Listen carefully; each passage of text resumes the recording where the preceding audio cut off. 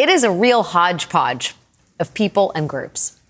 Vivek Ramaswamy, the RNC, the NAACP, 179 members of Congress, 3 former attorneys general, 3 current secretaries of state, multiple Civil War historians, a group of Capitol Police officers, and Roseanne Barr, or at least someone named Roseanne Barr, who purports to live in the same state where the real Roseanne Barr actually lives.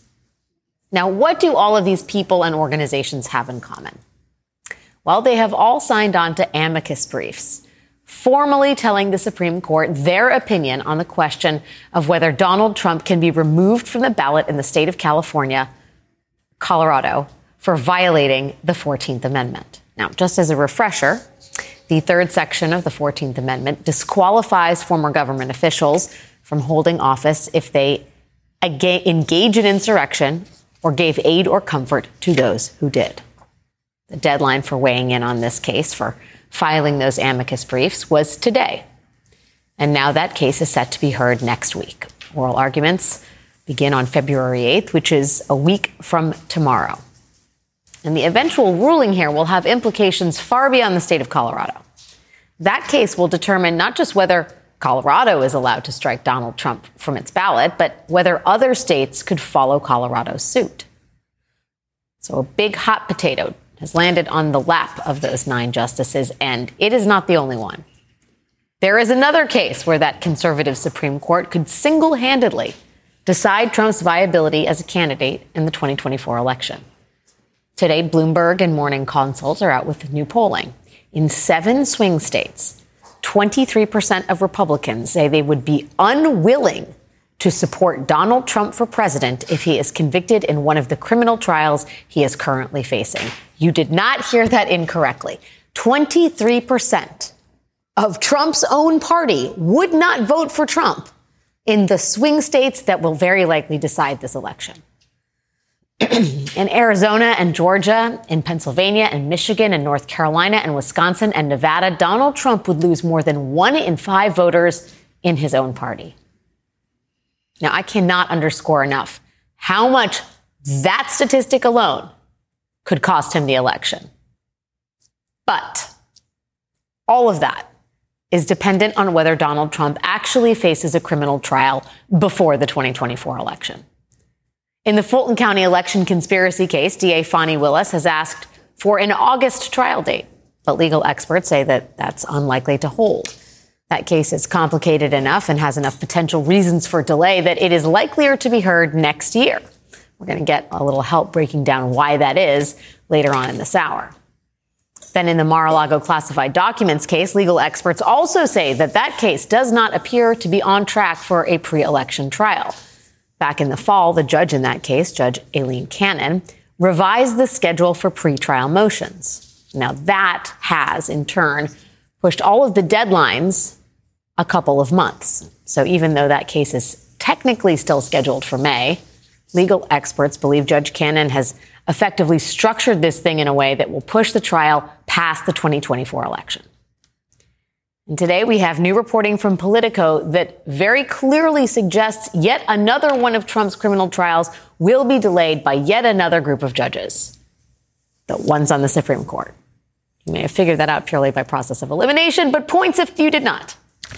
The criminal case most legal experts believe likeliest to be heard before this November election is Jack Smith's federal election interference case. But for 50 days now, that case has been frozen. The judge in that case, Judge Tanya Chutkan, stayed the case. She effectively put it on hold while Trump's claim of a presidential immunity makes its way through the appeals process. Now, Trump has made clear that if he loses at the appellate level, he plans to appeal again to the Supreme Court. And Judge Chutkan has made clear that if Donald Trump does, in fact, appeal to the highest court in the land, she will keep this case frozen, unable to proceed until there is a decision from the Supreme Court. But it's been 50 days, and we don't even have an appeals court ruling yet. And as Politico reports, again today, the longer it takes for the appeals court to rule, the likelier the Supreme Court would punt the issue into the fall, effectively ruling out a trial before the election. Can anything be done here? Joining me now are Michael Schmidt, New York Times investigative reporter, and our not-so-secret weapon, MSNBC legal analyst Lisa Rubin. Thank you guys both for being here. I mean, a little peek behind the curtain. Every night, Lisa, every night we say, is this the night? Is this the night that the appeals court will reach a decision in this immunity case? And, you know, granted, the hearing was January 9th. So far, goose egg, nothing. We've got nothing. My hand is tired from refreshing, Alex. Yes, exactly. Apple R, or whatever the PC version is. What's happening here in your estimation? I can only have a guess of what's happening here. Yes. But we have a 3-judge panel on the D.C. Circuit. My guess is that these 3 judges have a general agreement between them that Donald Trump should not be immune from federal prosecution in the federal election interference case. How they get there, on the other hand, is a different matter. In the ideal world, all 3 of them would like to be in total agreement. Mm-hmm. They'd like to issue an opinion that is per curiam, meaning not authored by any one of them, where all 3 of them get to sign on. But of course, there are many different paths to getting there. And one judge suggested during oral argument that what really matters to her is whether the allegations against Trump are ones that affect his duties or that affect him in a campaign capacity, and suggested almost that you really had to parse the indictment. That would be the worst of all worlds, because that could mean sending the case back to Judge Chutkan to determine which aspects of the indictment are worthy of immunity and which are not. And that could even further elongate the case beyond the appellate process. So I think behind the scenes, the 2 judges who would like to get there in a simpler, easier way, more akin to how Judge Chutkan ruled in her own ruling, are really putting some pressure on Judge Karen Henderson. She's the most senior of these judges, to try and get on board and see if they can do something unanimously. Can I just follow up on that? Because Politico does talk about what the judges can do behind the scenes to pressure. If there's a holdout, can they, how much can they needle her? And would they even needle her to come to a conclusion with whatever she's writing, given now it's still the month of January, but in the judicial system, this is we're still working at relatively expeditious speed. We are. I mean, oral argument in this matter was only January 9th. Typically, the way that appellate judges needle each other is very different from how you or I needle people in our families. How I needle you. Or how I wasn't going to say that. How we needle each other, right? What they do is they send drafts back and forth, and they're trying to see if they can agree to legal reasoning. It's a very legalistic dialogue, an intellectual argument, not a, could you please pick up your laundry for God's sake, Karen Henderson. Yeah. It's not how it'd be how I needle Michael Schmidt. Michael, it seems to me on one hand, right, there's a broad part of the American public some part of the American public that's saying, TikTok, when are we going to get this? On the other hand, it feels like if there was some meaningful dissent here, Donald Trump would exploit that dissent to the ends of the earth, and certainly within the bounds of the legal system. Do you think it's important, at least politically speaking, in terms of Trump's the utility of this decision being used as a tool in Trump's arsenal, that everybody basically agree and come to a general conclusion? I think more important than that is the massive issue that there was a delay in the Justice Department investigation into Trump. Yeah. It's a huge deal. It didn't take Liz Cheney 2 years, to figure out that there was a criminal problem here. But for some reason, it took the Garland Justice Department a long period of time. We don't have the full story of why that happened, but they started at the bottom. And if Donald Trump does not go on trial before the election, a big reason for that will be because of that delay and because Garland moves so slowly.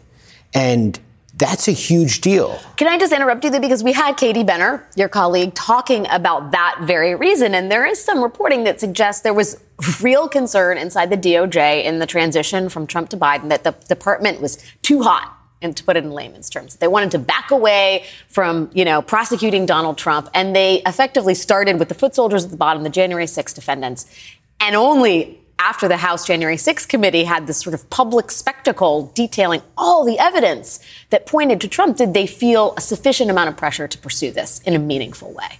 I mean, work me through how you think the Department of Justice is responding, can respond, might respond, given the reality that we're now looking at, which is maybe the earliest we get any closure. I don't think there's anything they can do. They're subject to this schedule that's outside of their hands. Yeah. They could control this on the front end. They could have moved more quickly. They could have appointed a special counsel earlier, and that would have started the clock earlier. Once you start the clock, I think, and tell me if I'm wrong, you start to lose control. Yeah. And they have lost control. And now they are at the whims of these judges. And, you know, as you were saying in that Politico story, like, it's not really clear how they can move each other along, like what the schedule really is, how quickly will they move, you know, and if the Supreme Court steps in, then that won't happen until potentially the fall. So it raises the prospect that, and I've said this before, but I think it's really important. You can engage in trying to overthrow an election, and then you can avoid going on trial about that, and you can run for re-election to win, to essentially have that case dismissed. Right. Which feels like is what is unfolding right now. Lisa, in terms of the Supreme Court, it's an open question when we're going to get this appellate court decision. We know that Trump's going to appeal this to the highest court in the land. What would it take for the Supreme Court to take this up on an expedited basis? I mean, how unusual is that given the way they've behaved on other items? I mean, Jack Smith tried to leapfrog the appellate court to begin with, and they were like, no, thanks. Right. But it took Jack Smith 11 days between asking the Supreme Court for certiorari, meaning to review the lower court's decision, and asking for expedited briefing on that. It took them 11 days to say, no, we're not going to do that. So that's proof positive that when the Supreme Court wants to, it can move with all deliberate speed. In the ordinary course, this would move at a sloth's pace. An appellant has, or a petitioner at the Supreme Court has 90 days after the entry of judgment at an appeals court to even ask for certiorari. Just to be clear, for people, so that means the appeals court could say, Donald Trump, you're not immune. You're not immune. And he has 90 days to take it to the Supreme Court. In the ordinary course. And then the person who opposes that review has another 30 days to oppose. And 2 weeks after that, and no sooner, it can be distributed to the justices to confer on whether to even grant review in the first place. So that illustrates to you how slowly this moves. On the other hand, the Supreme Court is proof positive when there's a will. There's a way. This is also the same court that reviewed Bush v. Gore in 4 days between the Florida Supreme Court decision and its own written decision with oral arguments and briefing in between. Just 4 days. Yeah. It also made a decision in the Nixon case that's often used as sort of the closest precursor to this, 7 weeks from the district court opinion to the Supreme Court opinion. Again, with lots of briefing and argument in between. This Supreme Court is capable of moving. Whether it wants to is an entirely different correct. Matter. You know, Donald Trump has had sort of two masterstrokes in this, it feels like, Michael. One is sort of making the basic prosecution of Trump and his inner circle appear to be a partisan witch hunt, right? That's apparently part of the reason Merrick Garland sat on his hands, for lack of a better metaphor, in the early days of the Biden administration. The other thing he's done that's been remarkably effective is to suggest that expediting these trials, getting a verdict, whether guilty or innocent, is somehow partisan, right? Like, that idea has really seeped into the groundwater here. And it sort of feels like even the judges are buying it. Like, Eileen Cannon down in Florida really seems to be slow walking this. I mean, you wrote, I think, the definitive piece on Eileen Cannon and her experience as far as overseeing this case. And it feels like she's towing the Trump line on this. The problem that she has is when this all started and it all came out that he was under investigation for the documents, she made these rulings that legal experts and judges above her looked at and said made no sense related to what the government could do with the evidence that they took from Donald Trump's from Mar-a-Lago. And out of all the judges that could have gotten the case, she now has the actual case. And she is someone, as we detailed, has extremely little experience, has a highly complicated case in front of her, has shown unusual leanings towards Trump, and can very easily make sure that this can have this trial not happen until after the election. And is skillfully not saying explicitly, I'm going to push this. But it's kind of like death by 1,000 cuts, right? There's just small incremental delays that seem reasonable. And whether it's fair or not, in our system, judges, and I think as legal folks would say this is not fair, get branded by the people who appoint them. So she's a Trump appointee. Now, does that mean that she's on the take for Donald Trump? Or does that just mean that the perception is there? Whatever it is, she has that perception amongst a lot of folks who are closely watching this. Yeah. Well, we are saying a lot. Karen Henderson, a George H.W. appointee, and Eileen Cannon, a Trump appointee for whatever that is worth. My friends, Lisa Rubin and Michael Schmidt, thank you so much for your time and thoughts this evening. Coming up, Nikki Haley turns up the attacks on Trump and Biden and Barack Obama. More on that coming up. But first, new subpoenas to Fani Willis may require her to testify publicly about an alleged affair. What does that all mean for a conspiracy case against Donald Trump? That's next.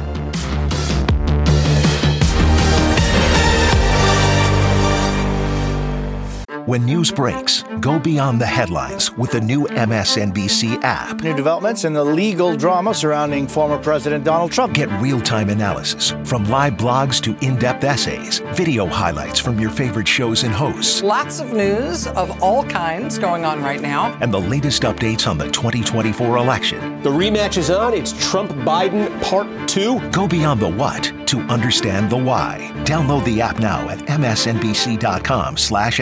Hey everyone, it's Chris Hayes. This week on my podcast, Why Is This Happening? We're back with another installment of our special series with Pod 2024, The Stakes. I'm talking to experts about both Joe Biden and Donald Trump's records on specific policy areas during their time as president. This week, a biggie. AbortionEveryday.com founder Jess Valenti on the stakes of reproductive rights. Conservatives, Republicans would like us to believe that this is something that voters are sort of super polarized on, that we're evenly split down the middle. And that's just not true. Voters want abortion to be legal, even in red states, even in purple states. That's why we're seeing attacks on democracy. That's this week on Why Is This Happening? Search for Why Is This Happening wherever you're listening right now and follow.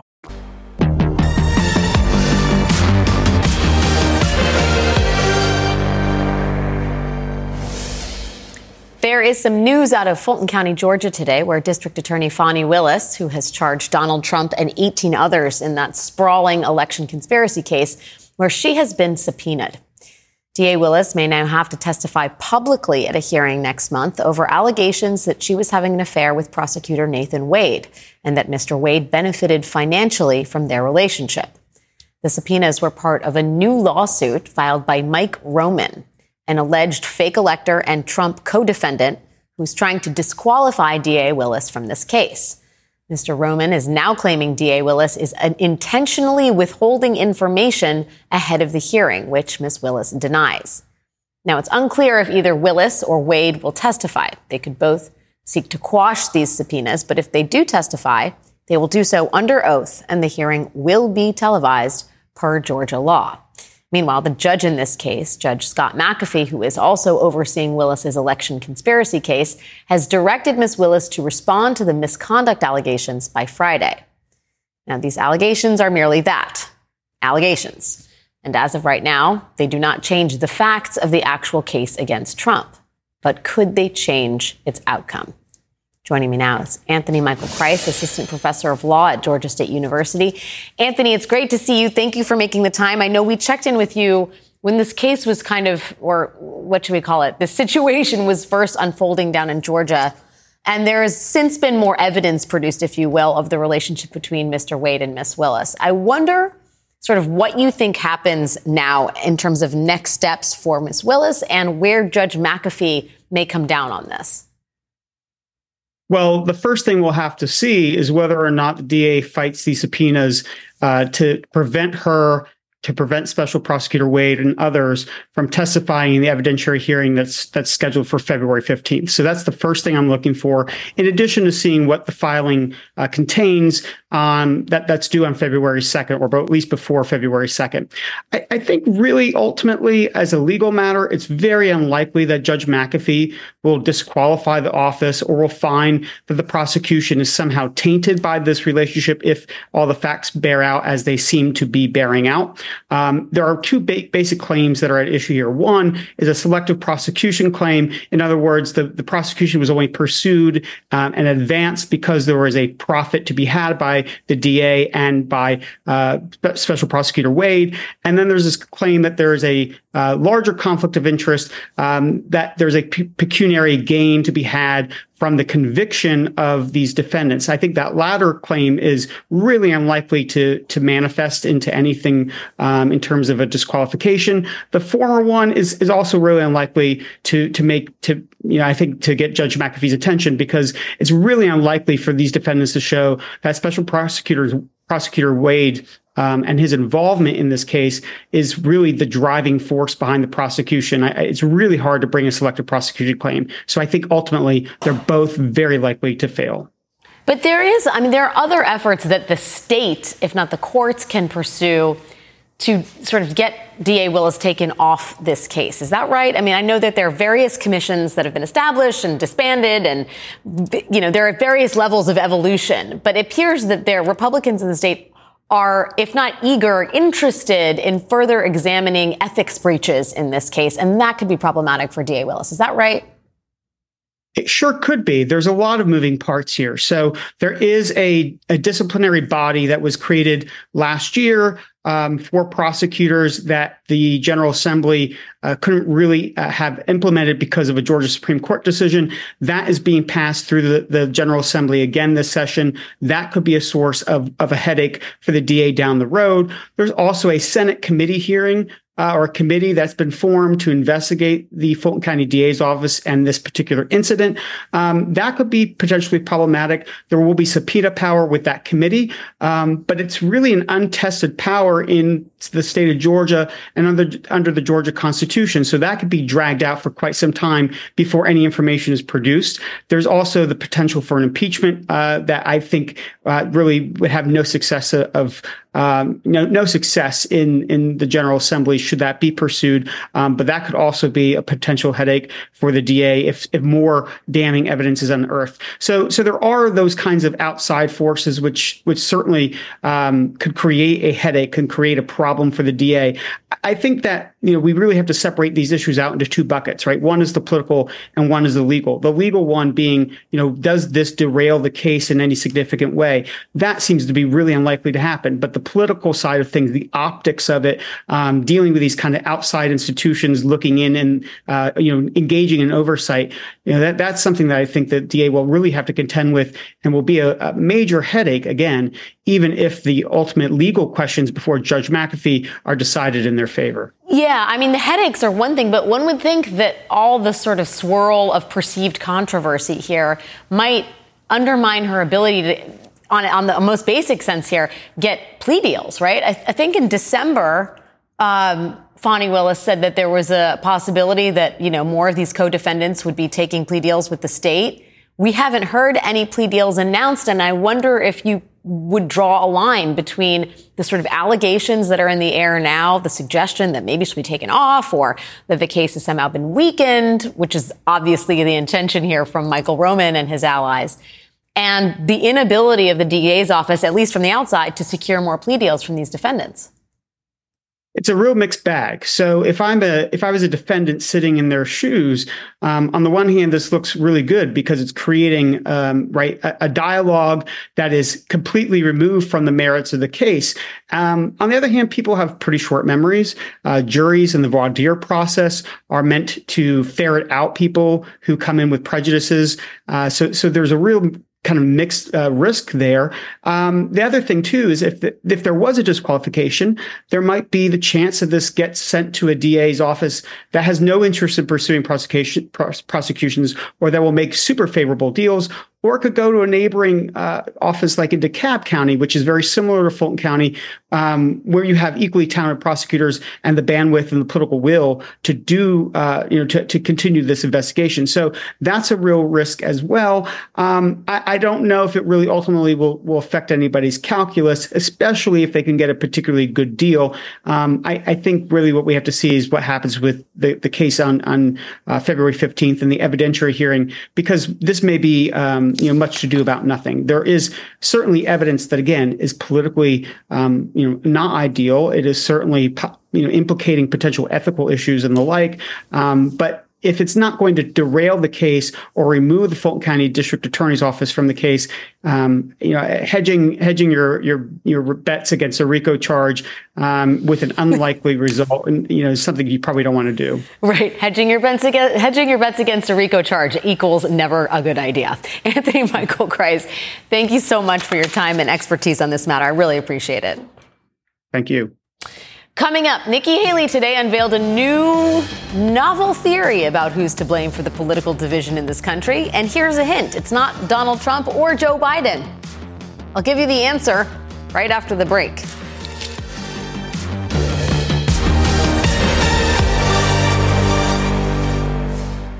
Hi, I'm Jonathan Capehart, and I'm excited to share some great news. Both the Saturday Show and the Sunday Show are available as a podcast. Every weekend, I look forward to bringing you the most important political news and the newsmakers who are creating policies that affect your life. For me, it's all about the conversation. That's when news is revealed and understanding begins. Search for Saturdays and Sundays with Jonathan Capehart and follow.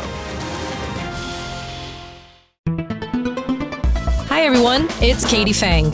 Did you know my weekly show on MSNBC is now available as a podcast? With my decades of experience as a trial lawyer, you'll get an insider's perspective on all things legal. At a time when politics and the law are inextricably intertwined, my guests and I break down what's next and why it matters, both inside and outside the courtroom. Search for The Katie Fang Show wherever you're listening and follow.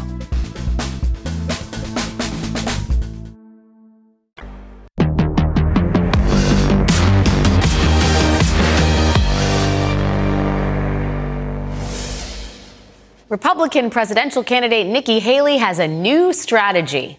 She is finally ready to attack Donald Trump as long as she can attack Joe Biden at the same time. The New York Times reports today in a new series titled Grumpy Old Men, the Haley campaign plans to start unveiling online videos, digital ads, and voter emails that will underscore the ways in which Ms. Haley has argued that the two party frontrunners are alike. Okay, set aside the fact for a moment that Nikki Haley is trying to attack her opponents for being old by referencing a movie from 30 years ago. Set that aside. Governor Haley's new strategy seems to be to draw comparisons between two people who, apart from their advanced ages, have almost nothing in common. In other words, Nikki Haley is literally alienating almost all voters on every side of the issue as if she has no idea which people she's supposed to be courting. And if you needed a clearer example of that, Nikki Haley sat down today for an interview with The Breakfast Club, which is one of America's most popular syndicated black talk radio shows. And on that show, Nikki Haley decided to blame America's division on the first black president. I think with Obama, that was, if you go back, that's when we really started to feel the division. That's when it was... A lot of that was because of white supremacists, though. Well, no, I think it was everything. Everything was exaggerated with the Obama administration. It became more about gender. It became more about race. It became more about separating Americans instead of bringing them together. Permit me for a second here. Nikki Haley says that during the Obama administration, everything became more and more about separating people by gender and race. It has been nearly 8 years since Barack Obama was president, but it is worth remembering what Barack Obama actually did on the issues of gender and race. He passed the Lilly Ledbetter Act, which worked to close the gender pay gap. He became the first president in history to endorse marriage equality. He worked to ensure that health insurance covered birth control under the Affordable Care Act. When it came to race, President Obama started the My Brother's Keeper initiative to help young men of color overcome opportunity gaps. He used his position to speak for grieving communities, many of them communities of color, after the massacre at Mother Emanuel Church and after the killings of unarmed black teenagers like Trayvon Martin and Michael Brown. And all of that, according to Nikki Haley, was about dividing Americans.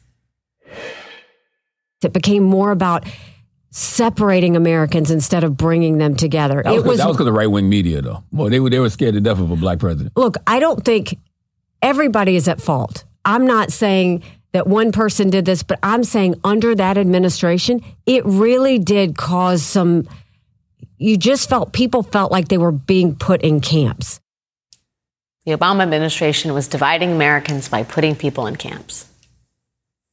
Just take a second to remember how Nikki Haley's actual primary opponent in this race, how he ran for president the first time around. Donald J. Trump is calling for a total and complete shutdown of Muslims entering the United States until our country's representatives can figure out what the hell is going on. When Mexico sends its people, they're not sending their best. They're bringing drugs. They're bringing crime, they're rapists, and some, I assume, are good people. And Donald Trump is now running on an immigration plan that would literally put people into camps based on their immigration status. But it's all Obama's fault? Beyond the factual absurdity here, what is the goal of going on one of the most popular black radio programs in the country to disparage the man who won re-election in 2012 with 93% of the black vote? Who is this strategy for? And how long will Nikki Haley keep this up? We're going to talk about that and the state of the 2024 presidential race next.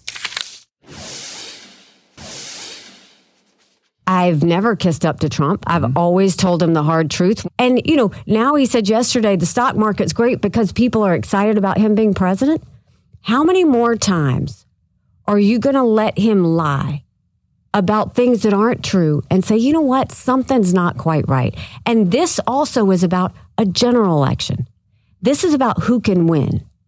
He can't win moderates. He can't win independents. He can't win suburban women. He lost in 2018. He lost in 2020. He lost in 2022. How many more times do you have to lose before you say, you know what, maybe that's not the guy? Until now, Nikki Haley refused to go after Donald Trump in any meaningful way. But as the primary season heats up, it appears she is finally shifting gears from park into neutral. Joining me now is Charlie Sykes, editor-at-large at The Bulwark. Charlie, thank you. Is that too mean? I don't know. Everyone's like, here it is. It's the big Nikki Haley. The arrows are out for Donald Trump, and it's like she's going after him for tariffs, right? Like, I don't know. Do you think we're seeing the new Nikki Haley right now?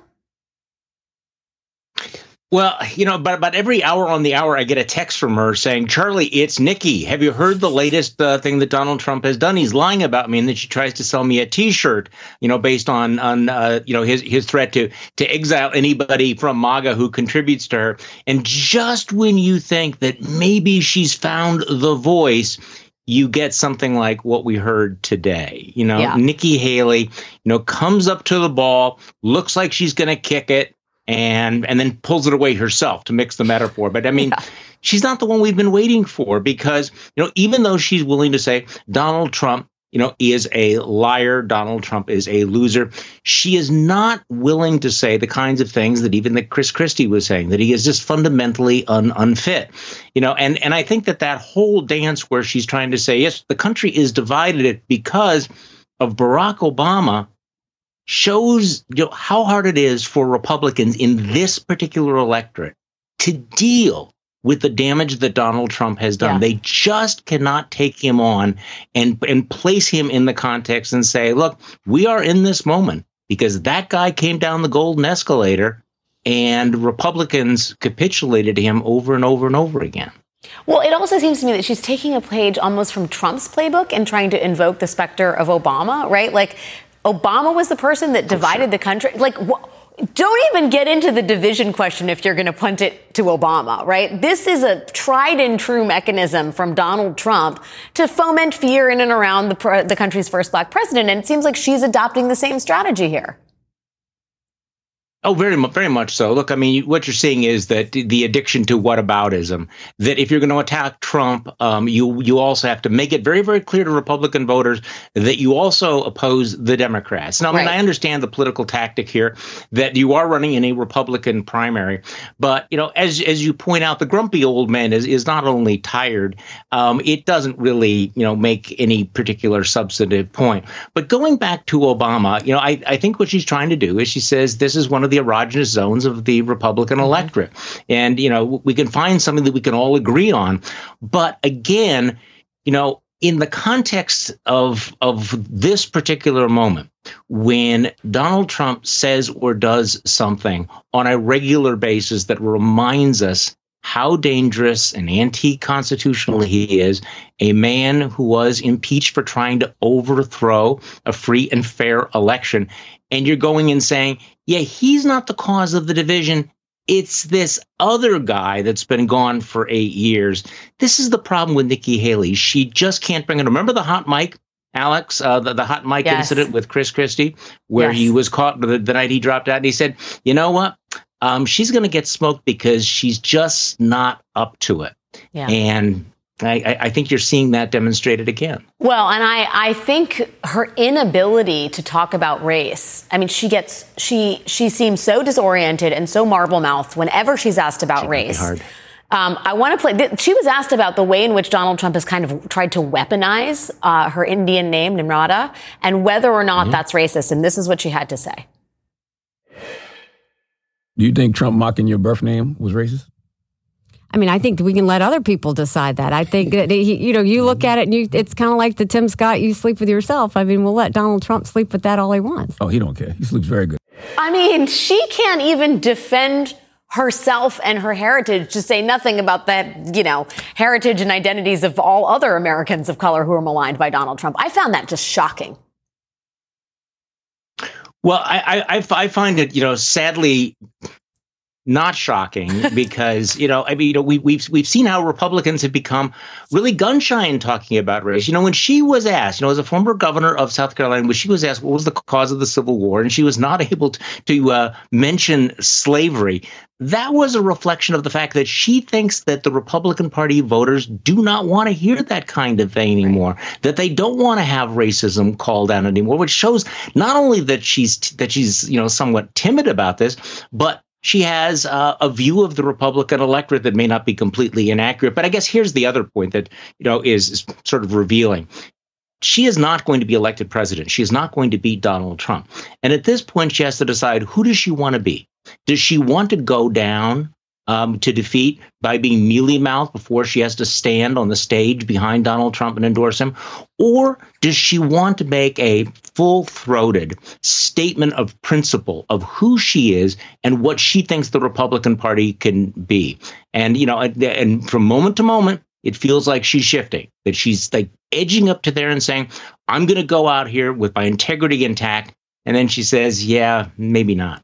Yeah, it's amazing to watch the sort of psychological push and pull, or the ethical push and pull that's so clearly on display with her candidacy. Charlie Sykes, we still have 24 days to go, theoretically, at least in the Nikki Haley candidacy. Please come back soon and talk to me more about it. I appreciate you. Anytime. Coming up this week in Congress, we got to witness something that is more rare than a solar eclipse. In fact, it has not happened in 148 years, and it is not a good sign that it is happening now. We're going to talk with Brendan Buck about what it means for Congress and the country and 2024. Coming up next. Last night, the Homeland Security Committee approved 2 articles of impeachment against Homeland Security Secretary Alejandro Mayorkas in a party line vote of 18-15. Now, just to underscore how unusual all of this is, it has been more than a century since a member of the president's cabinet has been impeached.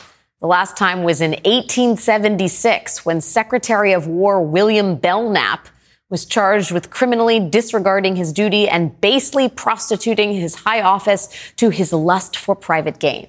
In other words, taking bribes.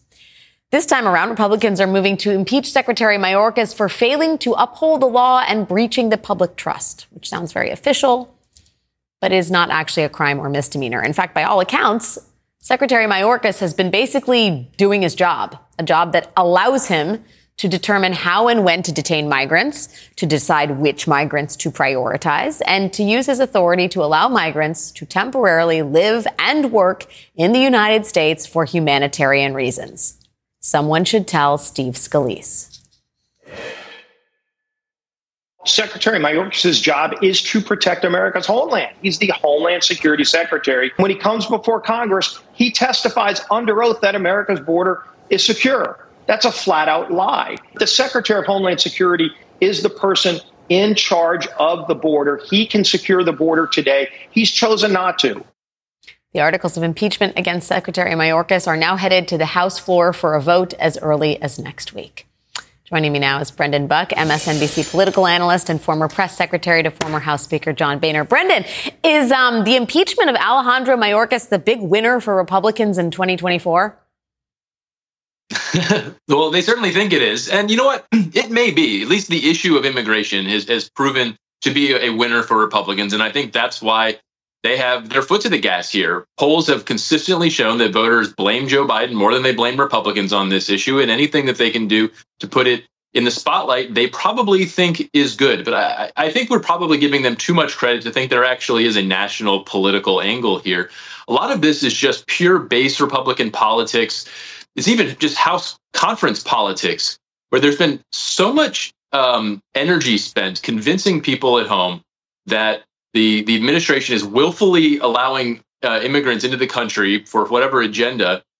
You tell people that this problem has been going on for so long, they're eventually going to expect you to do something about it. And this is perhaps the easiest thing that they can grasp and do. It certainly cheapens what impeachment is all about. But a lot of times you got to remember, a lot of House Republicans are really in their own universe. They're in their own heads. They think that they are solving these really important problems, whether or not the average voter looks at them and takes them seriously at all. Well, I mean, I think it's fair to mention here, they may think they have a winner by impeaching Alejandro Mayorkas. But the reality is the thing that would potentially go much further towards solving the border crisis is the bipartisan immigration deal that's being scuttled by the Republican frontrunner, Donald Trump. I mean, do you think that Republicans don't pay a price for that as it concerns national interest in immigration? Yeah, they're obviously giving the president a huge opportunity. I mean, look, this is what is so frustrating about this. We have an incredibly rare opportunity right now to actually do something about the border. And if you're a Republican who's always rejected any of these compromises because Democrats have always insisted on things having to do with legalization, this is an opportunity where that's not even on the table. You really just get a stronger border policy. And this is the argument that Mitch McConnell has been making to senators.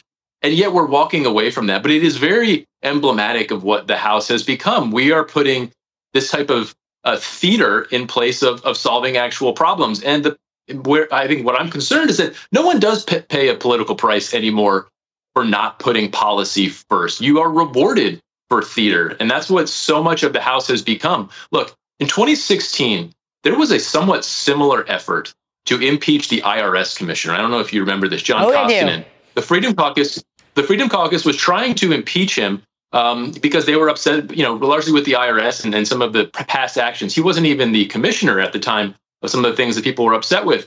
But we made the argument to members that this was not serious, that impeachment should mean something. And when this was brought up for a vote, over 100 members of the Republican conference voted with leadership to defeat it. We were a much more serious place just 8 years ago when that took place. It's a very different House now, and theater is rewarded. I don't know whether I'm getting too deep down the sort of conspiracy rabbit hole, but the fact that Mitch McConnell was so clear that they were going to punt on this in service to Trump really felt like a really kind of almost a backhanded disclosure. Do you think that was Mitch McConnell kind of, if you will, getting the last laugh?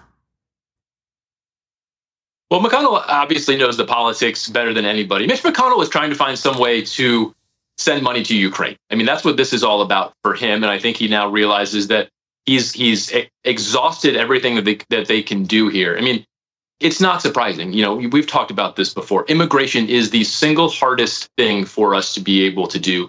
You leave Donald Trump aside, this was going to be very hard to do just because of the incentives of Republicans to cater to that base again.